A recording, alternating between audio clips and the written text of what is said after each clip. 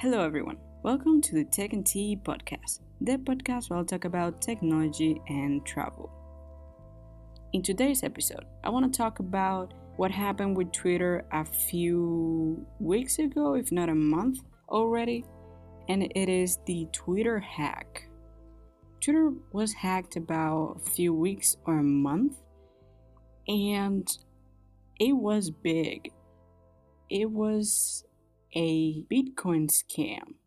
Right now, they do have a suspect about who did the Twitter hack. And they have the main suspect is a teenager from Texas or Florida, if I recall correctly. And based on what happened with Twitter, I want to talk about how can you improve your online security. But first, don't you think I don't remember? It's time for the question of the day. Do you know what was going to be Twitter called? If you do know the answer, then congrats. I hope you enjoy the rest of the episode. And if you don't, I'll recommend you to stick around till the end of the episode to find out. So, if you don't know what happened with Twitter, well, I did explain that it was a hack about a Bitcoin scam, but it was like a huge hack.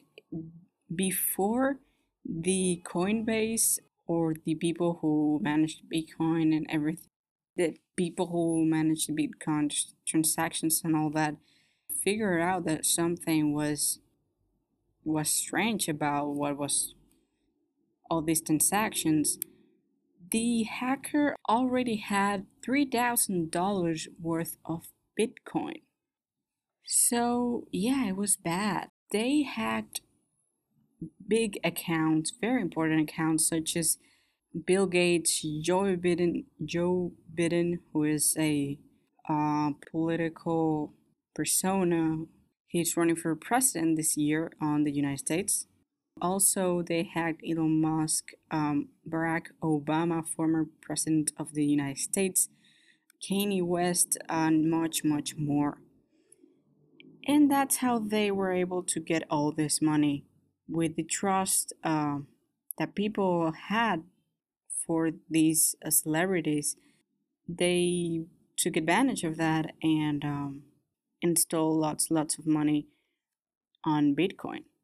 It is believed that they stole about $120,000 in Bitcoin, and that's bad. They scammed a lot of people that had trust for these celebrities, and I doubt they're gonna have the same trust in the future, which is bad for them, but I think it's good for the people. I'll explain further in the episode. So yeah, that's what happened. There was a Bitcoin scam. Lots of celebrities and important people were hacked. The hackers even got to see a lot of direct messages from the people that were hacked. Imagine what could happen if they even got to the Twitter of President Trump and tweeted something that could have started World War III for good. And that's why I want to talk about online security so that we can avoid World War III and also so that our information and also so that our personal information can be protected. There's a lot of hackers out there and they're just waiting for you to have one moment of distraction to take over your personal information if they haven't already and you don't even know about it. So, this is very important as well if you have a platform such as a YouTube channel, a Instagram, or whatever with an important following that you don't want to lose because, well, imagine you get hacked and you have like 500,000 followers in YouTube and, well, they delete your channel or something. That will suck. I mean, all the amount of work you did, it would just get deleted with one click because of one hacker that wanted to have fun with you. I don't know. So this could happen to anyone. anyone. So we should take care of ourselves because, as well as there are a lot of great people with great intentions out there, there are also bad people on the internet who want to hurt you and get your information and your credit card and your money. First of all, I think that to be safer on the internet, we have to think about everything we do. Think it at least twice. Like, for example, all these people who donated to these celebrities and important people, I bet they didn't think twice about giving them money. Wait, this seems sketchy. Like, what? This is not what Obama would do. Like, what the hell? They just did it. So I think that the first thing you should do to be safer on the internet is not to believe everything you see, to filter the information you consume, and to think twice before you do anything, before you pay for a course on the internet, before you buy something on the internet, a game, whatever, to see if the website you're buying from it's legit, to search in the internet to see if it's legit, if it's a scam. Just don't trust everything and everyone, because being too good on the internet can cost you a lot, because there's a lot of bad people out there. And it's not that the internet is bad, it's that the people who use it have bad intentions with it. So don't trust everything you see, and think twice before doing anything at all, before giving your information to a website, even your email, your Twitter account, whatever. Just think twice before you do it, okay? The second tip I will give you, it's to have different passwords everywhere. Why? Why would I want to have 1,000 different passwords? It's easier to just have one and log in into every single one of my accounts. But no, that's very dangerous and you should not do that. I recommend you to, because I doubt you will remember every single different difficult password you put in every single website. I doubt you remember. So in that case, for most regular people who don't have a photographic memory, I recommend you to download an app like 1Password and administrate all of your passwords there. I do not recommend to use the one from Google because I find that it's not very safe. I find it's very easy to penetrate. So I recommend you to have like an app or a different. I think this NordVPN has one as well, the company from the NordVPN. So have an app with one or two master passwords that only you know, not even the app, okay? Like one to access the app and another for one, I don't know, for one important account that you do not want to lose and it's very important. Like you can have one master password for that one and then one from the for the password manager app and then manage all your passwords there. Yeah, so that's my first recommendation. The second one is two-factor authentication when possible. The hackers that hacked Twitter, they did overpass the two-factor authentication, but I imagine it will be even easier to pass one-factor authentication. One factor, not like not authentication at all. So I recommend you to have two-factor authentication when possible.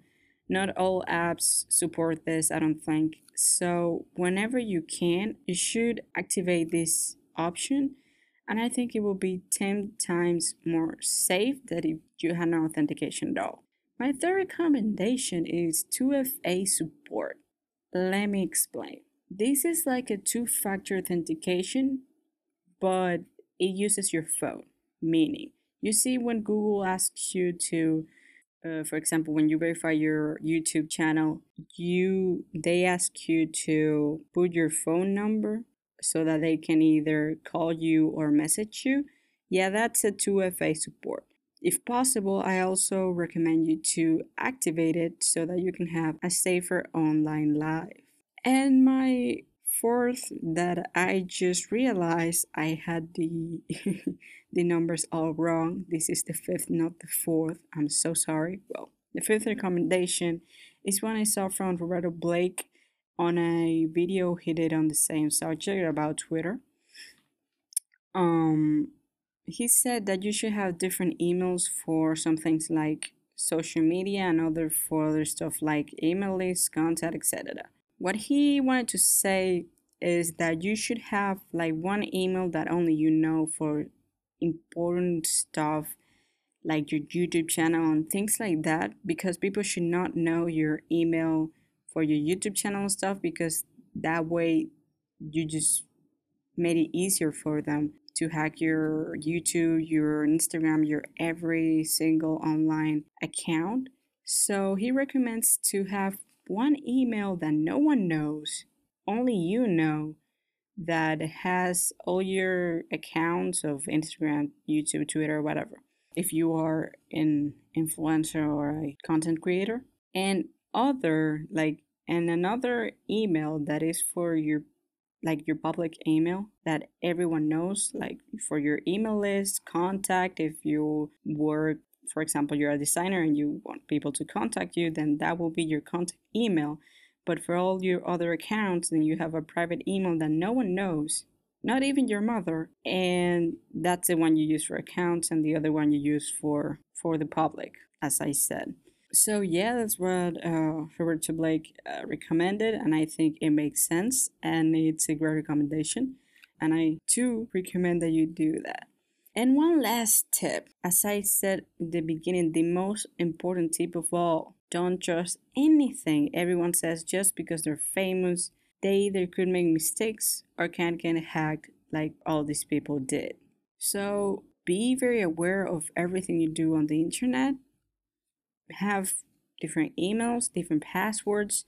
Try two-factor authentication as well as 2FA support, that is like the two-factor authentication but with your mobile. If you know any more tips that I should have included in this episode, you could tell me via Anchor, Twitter, or even directly through my blog, so that maybe I could do a more extensive article about this topic.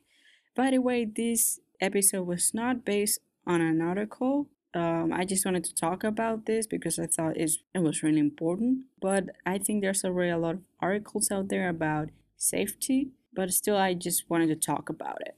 And the answer, don't you think I forgot the answer of the question of the day that was, do you know what was going to be Twitter called? Don't you think I forgot for a second?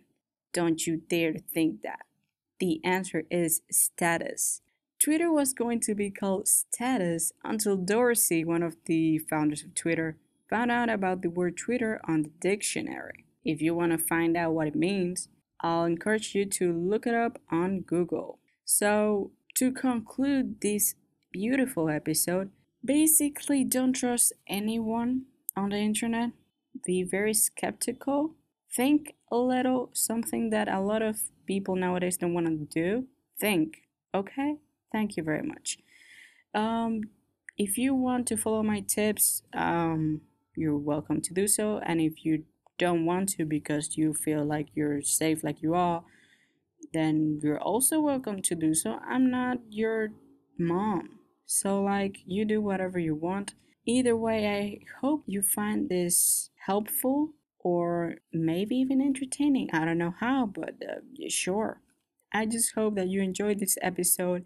And if you haven't, check out my other episodes here on Spotify, iTunes, Anchor, wherever you're listening. And if you're on iTunes, give me a review, please. That's appreciated. And if you want to contact me, you can contact me via Twitter, my blog, or even Pinterest if you want. Also, I think you can contact me via Anchor. So yeah, that was everything for today's episode. Again, I hope you enjoyed it. If you did, I'm so glad. And if you didn't, well, what can I do? Tell me how to improve on my social media and even via email.